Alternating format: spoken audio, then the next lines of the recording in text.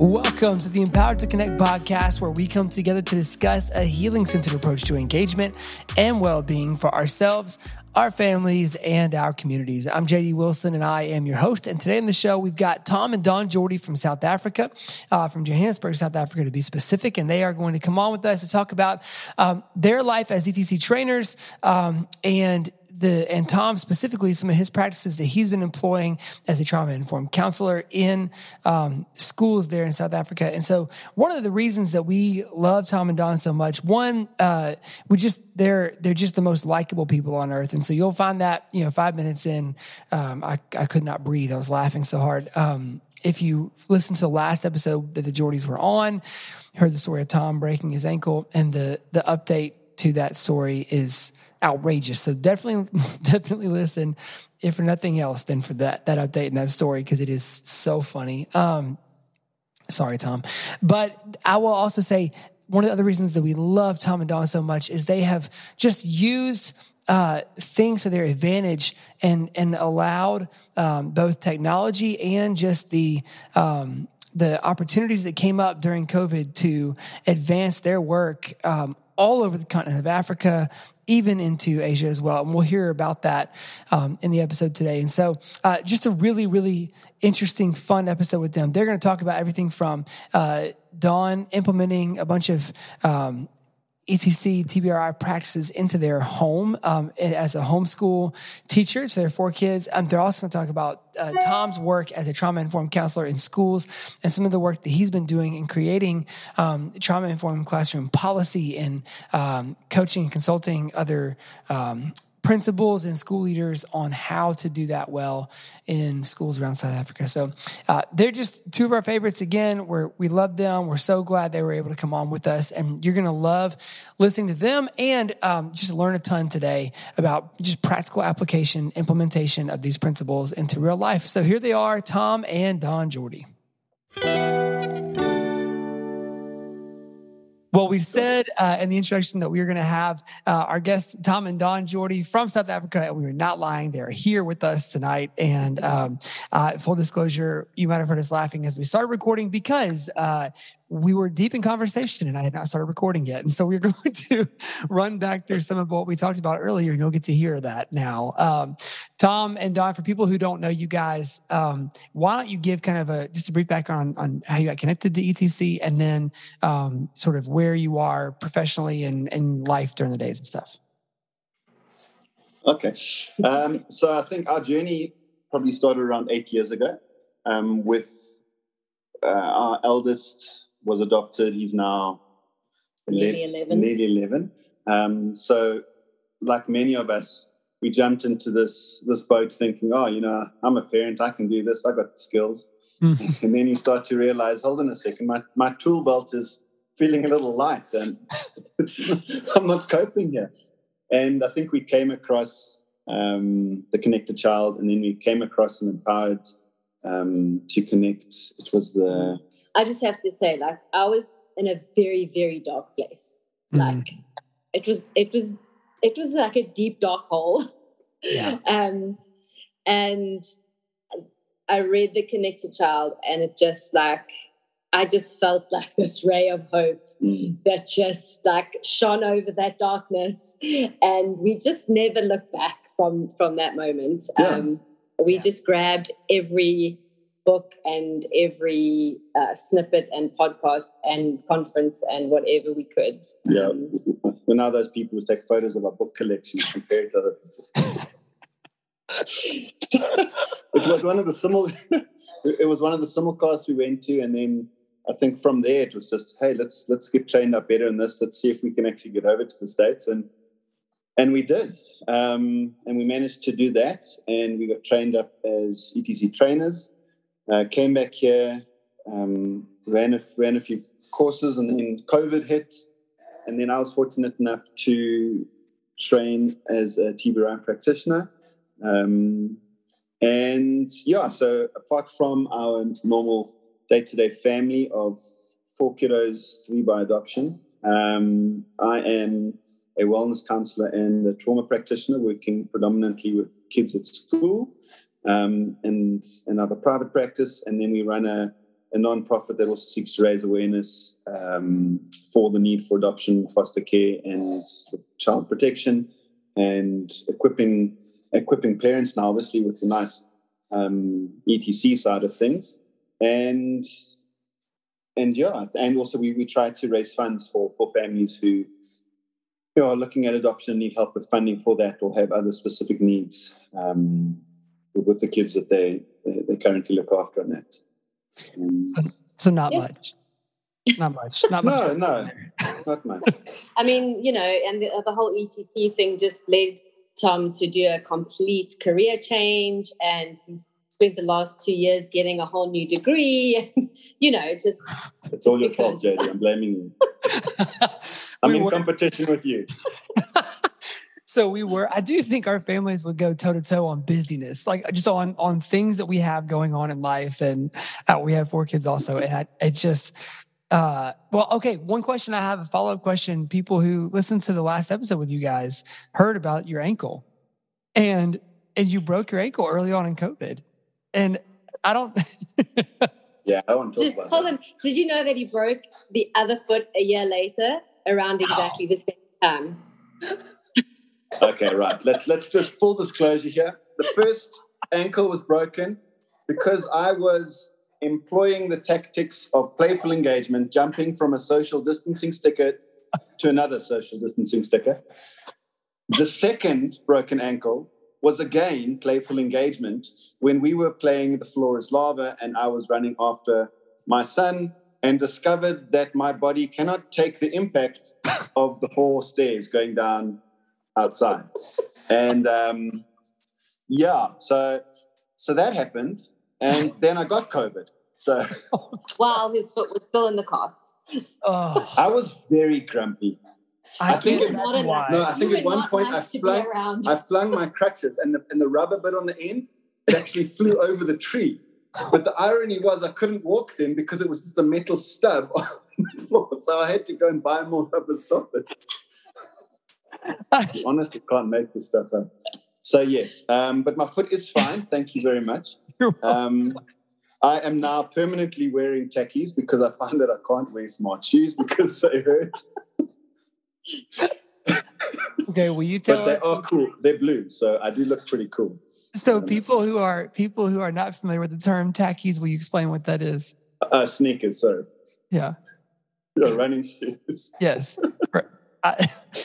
I feel like we might need some more support than that. We can talk about that after the call, though. I did not realize there was such a loaded question when I asked how the ankle was. But I'm glad to hear that it's healed. I'm glad to hear that there was no further damage to the crutches or anything else. And so that's great.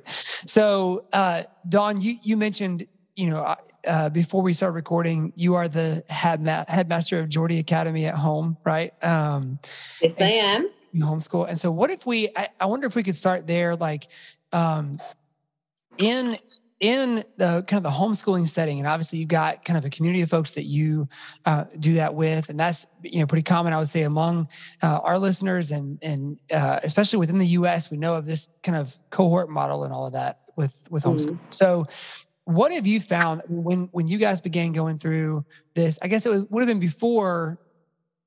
It would have been before your kids were really school age necessarily, right? Your ETC beginnings.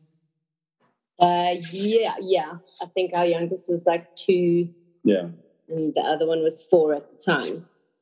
How do you when you guys think about like the way that homeschool operates now and the things that you are trying to help with other folks who are just getting started in that journey as well? Like, are there some things you can point to that you say, like, man, these are some principles that we've seen employed within the homeschool setting that have really been a game changer for us as it relates to ETC and with being trauma informed? Yeah, I would say probably for me the biggest thing that I had to do was drop all expectations. There's some wonderful homeschooling families out there that do these incredible things, and they have this schedule where they start at 8 and they finish at 1, and that's the school day, and then they have like bam, bam, bam, like everything lined up, and we do this and that and the next thing and the next thing. And are we not doing that? So Tom's not at home for most of the day. Sorry, surprise. I know he knows this. And I think it can be incredibly disheartening when you're parenting kids who've had trauma, and you're trying to employ all these incredible things that other people are doing so well, and you're just watching them, fail. Fail is maybe not a great word, but something as simple as other families like take for granted how difficult, like something as simple as a read aloud time. Now, I was so like, oh my word, read alouds, like we're going to be the read aloud family, I love the read aloud family, so nothing against them. But the minute I tried to get all my kids to sit down and listen to one story together, it just didn't work. It just didn't work because I have different levels of sensory issues. I have different levels of kids that are like incredibly active and then kids that are not. And I mean, you know what it's like trying to keep the hyper child to sit down and read. And even when they say, but it's okay, you can let them go off.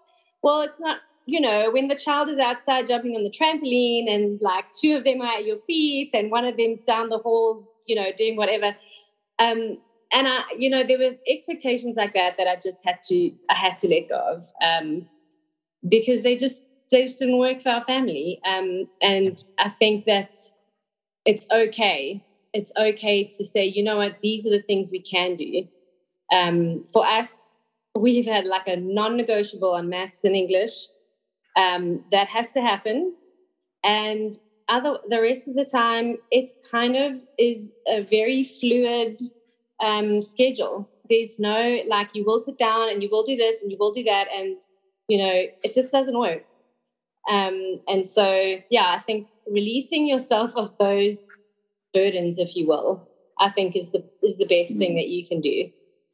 And I think you've looked at like more of an interest-based learning approach as well.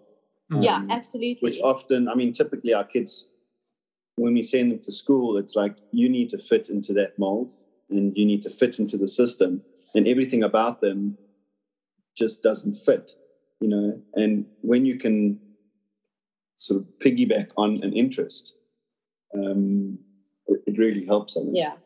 Like our 11-year-old, almost 11-year-old, he is absolutely baking and cooking mad. Like he just loves to be in the kitchen. And so we just fly with that, and it's not your traditional, like, oh, let's all sit down and read or, it's a lot more practical things. We do a lot more practical things than hours of book work. He's making fried chicken tomorrow night if you want to come around.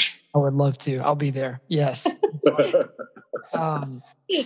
And then, Tom, with your work, obviously being in schools, one of the things that you mentioned you're starting to do is begin helping to, train teachers and give classroom suggestions for more trauma-informed spaces. Do you want to share more about that with us? Yeah, I think in classrooms, typically in South Africa, teachers have gone through a process, they've got their degree or they've got whatever qualifications allows them to get into a classroom. And I still think, by and large, it's very traditional. Most of the approaches, at least from their training, I would say it's probably similar to what you were trained in 20 years ago. Yeah. So it's really up to the school, I think, to be quite front-footed and think, okay, where's education going? Are we going to keep doing the stock standard thing, or are we going to think out of the box? Are we going to look at interest rates? Are we going to, are we going to look and try and connect subjects? And why do we do these subjects? And does this child just have to sit in these straight rows, or is this child going to wear headphones or bounce on a ball or be able to play with something, fidget or have gum or eat every now and then, not just because he or she happens to have diabetes. But that's very much, reliant on the people who are running the schools. If they've really caught on to this idea of we don't have to do things the same way for the next 50 years like we've done them. And actually we can't. regardless of COVID. Now we're finding kids who are a whole new level of, experiencing anxiety and dealing with stuff at home. So I find definitely with teachers, more and more, they are less able to employ these very traditional ways of doing stuff. And I think their traditional expectations of you're in a class, you sit down and you just follow me. I think those ideas are getting harder and harder to implement in a classroom setting. And they're having to become more flexible. They're having to question what is going on here. Is there a sensory issue here? When a child is ADD, how does that look in my classroom? And I think they're more and more having to say, how can I make things fit for this child rather than force this child to fit in the way it has been? And so I do think there is an increased awareness in that, and I think there's an increased appetite in schools, which is great, because they're realizing that there is this need to understand that not all kids are the same, not all kids come with the same baggage, not all kids have the same needs, or have behaviors that are just because they want to push the teacher's button. Sometimes they can't, and so I do think there's a little bit of a movement forward, but it is reliant on the people running the show, the captains of these ships, to have an appetite for it. So yeah. Yeah. And as you've started to do that, have you found there's been a few simple things that you've begun to implement that have been more successful than others or easier as an introduction for others, like things inside the classroom? Are there school leaders who have been, there seem to be some principles that take on faster than others? Yeah, I think for me, what I've always loved is this, this idea of what is the need behind the behavior. Yeah. And I think just this week we were looking at a particular child who had a very erratic week, and this idea of, okay, well, we're going to have to partner with the parents. And I think this idea of something's wrong with child X, fix it.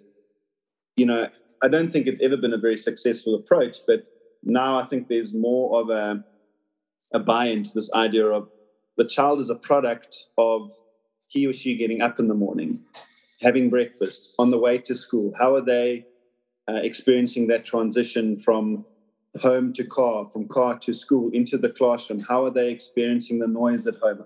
Are they having breakfast? Parents are having to look at, those sort of things as well. And just for this particular child, this idea of looking at, I think we did it as well, this idea of a behavior journal. Not what they have is what do they have? Is like daily report things, which is basically like, did you behave? Tick yes or no, and then they say what happened. Mm-hmm. It's more of everybody coming together and going, right, let's try and find let's just map out this child's entire week or 2 weeks and try to figure out, are there any triggers here that we can work with? And I think it's more of an approach of how do we best support you rather than how do we effectively punish you? And I think that is just such a connected approach, and it's an approach I think that brings everybody in, the teachers, the parents, but also the kids as well. So you're not a problem. You just might need to have one of your needs met better, and we're going to try and figure it out with you. And so I think that for me is always guided when I'm in interaction with kids is, what is the need here? There's always a need behind the behavior. It's not just behavior. And I think that's a drum that I always try to bang with teachers. And, and I think from a sensory perspective, just to create a bit of awareness of what's going on in their world, and perhaps looking at it from that way, and not just the behavior, not just this is happening. So I think for me, it's always that need portion is it's a very interesting question to ask, and just for them to sort of partner with you, with the parents, with the child, and sort of, okay, I'm going to look, I'm going to figure out, be a little investigator here, and I think that has been quite a practical and helpful tool. That's great. As far as within the house, so at home for you guys, this has been an incredibly hard season for humanity, right? For any of us who have been on planet Earth the last 2 years, it's been a really, really hard season. Why don't you guys talk about maybe some ways in your home that you've seen, maybe something has flared up, and then you've figured out a way to kind of investigate and figure out what's going on, and obviously without not oversharing, obviously. But have there been things that you have noticed these last 2 years that have been practices and kind of tools, so to speak, that have helped you along the way to get through this time in COVID? Yeah. So funnily enough, I was watching one of the, the new module things that I'm sorry, why have I forgotten the name? Yeah. Yeah. Yes. I'm so sorry, Jeff. I'm so sorry. Don't take my badge. It's too far of a trip. I can't. And Jesse actually said something that was such a light bulb moment for me, because I hadn't really thought of this sort of, and I wouldn't want to call it an issue, but something that was going on with one of our kiddos. She said something about one of her kids' personalities drastically changed during COVID. And it hit me because I thought, oh my goodness, there's someone else out there who's, we have one specific, our probably most sensitive child who, generally she was okay socially and things were fine before COVID. And then COVID hit, and she was always sensitive before. Mm-hmm. But through those 2 years, it got to a point where if people came to the house, she wouldn't come out from her room. She would, she won't sit at a table with us. She will she kind of avoids all social contacts if she can. And I think over the last 2 years, I didn't really think of it as a COVID thing. I thought, I don't know, I was trying to figure out like what is going on with her, and that kind of just hit me, and I was like, oh my goodness, this is what's happened, and I just, because we homeschool, I didn't really think that it would affect my kids that much. Right. We were at home anyway. But I suppose just the fact that we couldn't even see the regular people that we see on a daily basis, which are like grandparents and aunties and uncles and the few homeschool friends that we connect with. So we've had to have an extreme amount of grace for this child, like an extreme amount. And we've had to coach our other kids through having an extreme amount of grace for her as well, which is, it's been hard. It's been difficult, for us who have able to regulate our emotions somewhat. And then for your the other ones in the house who really have not, such a great ability to do that. So it's been pulling her close. So sorry, all that to say, it's really been keeping her close in the moments where it's been the most difficult to do it, because the behaviors have just been, just really hard. But I know when I pull her close, she's a totally different child. I can turn her mood around within 3 seconds if I can just calm myself down enough to pull her into my lap and help her calm, Yeah. So I don't know. Do you want to add anything to that? No, I think that is it. I think we've underestimated how being at home and limiting our interaction with people has actually affected our kids. It's affected us. Going out. I mean, now when we don't have to wear masks anymore. I think we were the last country in the world to drop that. But I still remember the day I first put on a mask, and I was in a grocery store, and there was 2 of us, and it felt weird. Yeah. But now the reverse is happening, where it's like, I need to pull this thing off, and I feel just as weird. And what I found with young people as well, what was interesting, I know sort of going to the adolescent age, and they wear more hoodies and they cover their head and, trying to hide from the world. But now they can't really wear this mask. All of a sudden they had this extra layer of spy gear that they got to put on and hide from everything.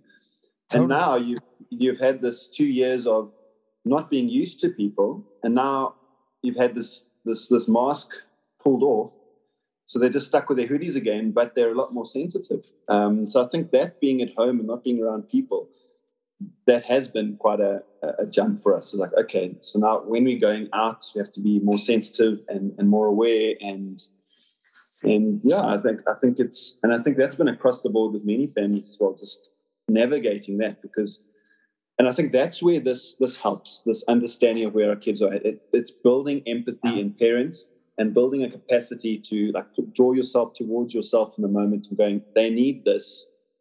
I need to be the thermostat and not the thermometer. And even though at the moment I'm frustrated, I need to pull you close. And I think that's perhaps been quite a useful thing for parents, because typically you just say, oh, get over it. But now you've got kids where you really can't say that. Yeah.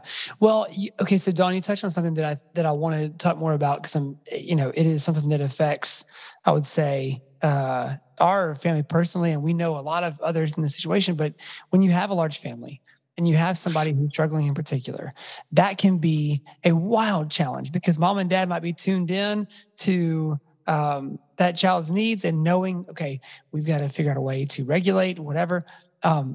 Asking the other kids in the house to also be, etc. Appropriate support systems in that time is hard, if not impossible. So I wonder if there's been some things that you guys have found that have helped, whether it's either little catchphrases or scripts or something like that, or even maybe some systems you guys have put in place to kind of help in teaching your kids how to support each other. Be kind. That's a script. Be kind. That's one of, and it is a big thing, because other kids don't. They get very cross and they can flip their lids properly. And you're right. It's like, well, you guys signed up for this stuff, and this is your deal, and you can engage and empower and connect as much as you want. But right now, I want to throw my sibling in the pool. Right. Another realization that I had just over this whole thing as well is that I had to take ownership of some stuff, because I started to realize, so, we spent it, at least, although we came across the ETC stuff when our youngest, second was about 2 or 3, I'd say it took us a good couple of years to really flip sort of the way that we were thinking and the way we were parenting. So our older two were very much, raised in a bit more of a traditional parenting way. Yeah. And I had a moment where I looked at them and I said, they are not tolerating in her the stuff that we wouldn't tolerate in them. Yeah. And it was quite a big thing to, to recognize that, and then to say to them, I'm sorry that we couldn't deal with that in you. And it's really hard. And I know that it's hard for you guys to see that behavior and to feel like we're letting it slide, or we're being too lenient, or, so I'll often kind of say to them, well, what would you like me to do? I want to see where their heads are at. What do you think I should be doing here? Because I know that they don't want us, that they don't believe in spanking for sure. Right. They got spanked as kids, before we knew any better. Sure. But I know that in those moments they are like, you need to deal with this. You need to be hard, and you need to, Right. So I'm like, let me own that one. Well, yeah, I think that we find ourselves, and it's funny because I think, and I don't know if y'all are the same way, we got 4 kids, and I could probably tell you 4 different moments in where all 3 have to support one of them, right? So like none of them are perfect. And sometimes, like situationally, they all do better than the other in, depending on what the environment is like, right? And so they all have different triggers. And so I say all that to say, like, there are just different moments throughout the day where we find ourselves like yelling or like, well, I don't know what the right phrase is, like either yelling scripts to the others as we're trying to support the one who's in distress, or we find ourselves just looking back and being like, now you understand that is not how we do this. This is about, like, as if they're co-parents with us. Like, that is not how we parent this child. But I think it does, we've had those moments of self-reflection too, to say like, we've got to find ways, particularly when we have some who are more sensitive to others when there's other kids in the room, and then some who don't want to be isolated. So, I mean, there's just these moments for each of them. So knowing them and knowing what they need kind of helps us in those moments to prepare. But it takes a lot of like conversations outside of those, I hate war analogies, but it very much in those moments feels like you've got the missile sirens going off, and you've got to very quickly get everybody to their stations, Yeah. And so, I mean, I don't know if you guys have other thoughts besides that of like things that in a big family that have worked for you guys. I think what is also important is handling things outside of the moment.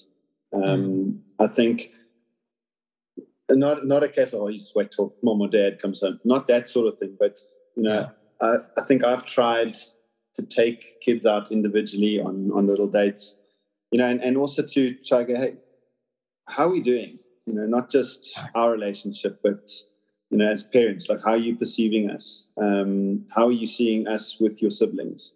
And in those moments where emotions are not elevated, having honest conversation, and also giving them voice, allowing them to be, frustrated, or in those moments when they're exploding because, one of their siblings has just stolen their sweets for the 4 millionth time or something like that. They're allowed to be upset. They're allowed to be frustrated, and to give voice to that frustration, and to value that, and honor that, but also honor the fact that this other child's not doing it to be mean or horrible. But a lot of the time, I think those conversations, you kind of need to hold space with them in the moment. And then once things subside, then I find it a lot more effective to go, look, I know that hurt, and I know that was upsetting, but you've got to understand that this is what we are dealing with. And, so they still feel like they're allowed to feel, because they're still kids, So then giving voice to all of them can be challenging, and valuing their voice all the time can be challenging. I find out of the moment, it perhaps is a bit easier. We've tried. We do it with our older two, maybe like once a term, not as often as we'd like. A term is like a school, semester.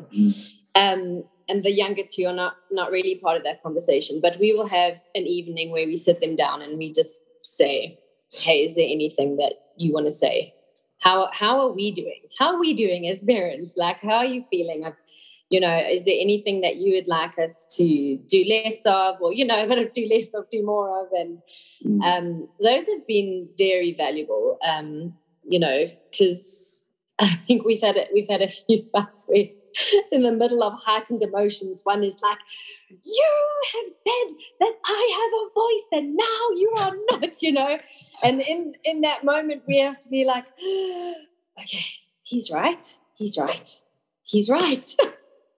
Stop, listen. I think it's definitely, we're all in this. Obviously there are parents in the situation, but at the same time also some of our kids are getting a bit older now as well, and they're trying to sort of discover their own authority, and their, how much autonomy do they have, and all the rest of it. And you know, and we're also discovering, you know, what it's like to have a teenager. You know, this is, you know, the first time we've, you know, so, and I think we've also been quite honest with that, going, hey, you know what, I haven't done this before, and I'm going to make mistakes just as you're going to make mistakes, and we kind of need to just cover each other in grace a little bit. You know, I'm going to try my best, and I do give you access to say, hey, you know, with respect, please. You know, if you're missing a mark or something like that. But I think what's also very good is we're the ones who say sorry first. I think that's very important. I think you have to model that. You know, I think we often are expecting behavior of our kids that if we were to sort of step outside our bodies, we'd be like, whoa. Yeah. You know, and that is a challenge. And when we don't meet the mark, I'm sorry, I dropped the ball there. And when they don't want to forgive you in that moment, that's okay. You know, trying very hard to breathe through, wanting to pull it all back. Right. You don't deserve my apology. I'm taking it back. That's right. You don't accept it? Well, never mind. It's not yours to accept anymore. Yeah. Well, and I think that's, golly, that is so much of parenting. And we talked about this with Jesse last week on the show about repairing. So much of that repair work is just being planted in the ground, right? We're not going to see the fruit from that until much later. And then sometimes you're kind of like, hey, I've planted a whole lot of seeds and I don't see that's coming up yet. Is it still, you know, where's my harvest into the soil, right?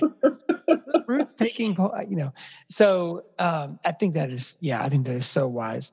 So shifting gears, kind of last thing I want to talk about was, you know, you guys mentioned, and we've talked before about when you were, COVID was beginning to shut things down, and I think it might have been you guys were the first ones we talked to when stuff really hit the States. Was a few months after it had shut down in South Africa, and we were talking about, can we do this over Zoom? And you guys were like, oh yeah, we're rolling right now. We got people from everywhere in our classes. Like, and so if you don't mind, would you mind just kind of sharing what some of your discoveries have been through being able to broaden that scope and how this content has been able to not just kind of transcend borders of countries, but even into different cultures and stuff as well?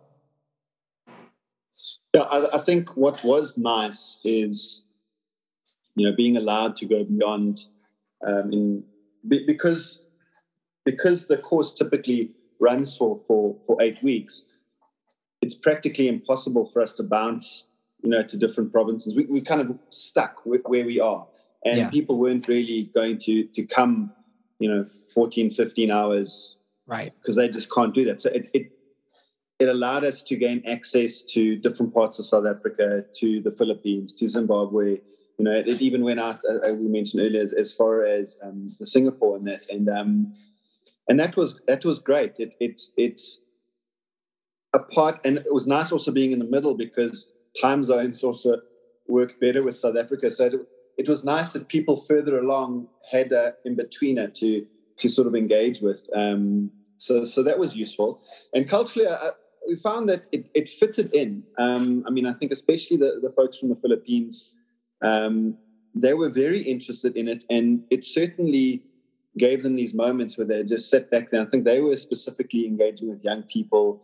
They wanted to like a more of a trauma-informed youth ministry type approach, and for them, I think they really found value in, you know, the idea of unpacking the trauma and not just seeing the child, but seeing what has happened to this child, so that they've arrived where they're at because of it.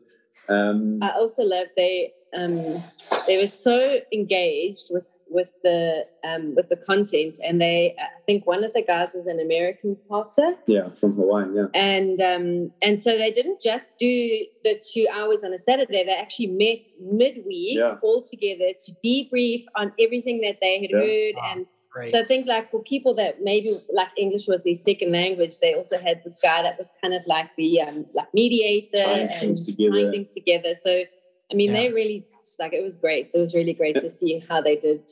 No, and I think that was great because they these breakout classes that you can obviously have on Zoom and that sort of thing, but in a 2-hour session, it's accessible for the 2 hours, and you can meet people because you're not sort of jamming it in over 3 days. But then that freedom to like, hey, we can do this online. We can take this online in midweek, and would you mind popping in and sitting with us again in midweek? And it just opened up that access, which was really wonderful. I think one of the practicalities, because it's not it's not in a room, people could hide. And I think if you remember from your TBRI training, you're sitting there with like all of these little screens going here, and you could every now and then go, you're not focusing. Right. So what we did actually find in person, I know when we were doing it with you guys, this idea of keeping it small, keeping it intimate, because you want to build relationships, and that what we did find quite useful is when it went online, having a bit bigger of a group now actually became quite valuable, because then there was more talkers, and then they were drawing, whereas you couldn't do that face to face in a little room. Yeah. But now, because it was online, it did sort of initiate a lot more conversations. And also, what I thought was also quite nice is a lot of those people perhaps wouldn't have been able to attend because, so a couple of people who were running places of safety in orphanages and that sort of thing, they wouldn't have been able to leave where they were and come to a training. Yeah. But, people here who do that, but this particular lady from Zimbabwe who runs an orphan care ministry there, didn't have to leave what she was doing, Yeah. And the value of that was the experience these people were then bringing into the room was just amazing. So it wasn't just people talking and teaching; it was this whole sort of collaborative effect, and they could then bring in stories that, hey, and many of them had heard of TBRI and trained in it, and they wanted refreshers and that.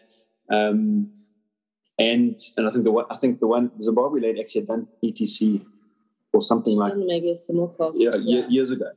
It was just such a value add having people who are on the ground, almost partnering with you in this journey, and then you have all these other people who might be new to it. And they were able to lean on you, but then they also go, oh, well, your context is a bit more like mine. And so it was actually great. And the online did allow for that. So what was like, will this work, actually did start showing, actually, there are some great pluses to this. And then, and the recording it and sending it out afterwards and that, it just, the accessibility of it was really wonderful, I found. Yeah. I do think you guys are probably our furthest reaching ETC trainers in terms of like the ground that you cover and people in classes is staggering. It's been incredible. Guys, this has been really fun getting caught up and talking about all of this. So thank you so much for joining us today. And we will hope, will you tell people about your podcast and where they can listen to it? Okay, so our podcast, I think, only has like 10 episodes because when did it stop? When you started studying? It's got 2 seasons. All right. We went to season 2 and we are going to get going with it again. Much like Stranger Things, we're building anticipation. Right.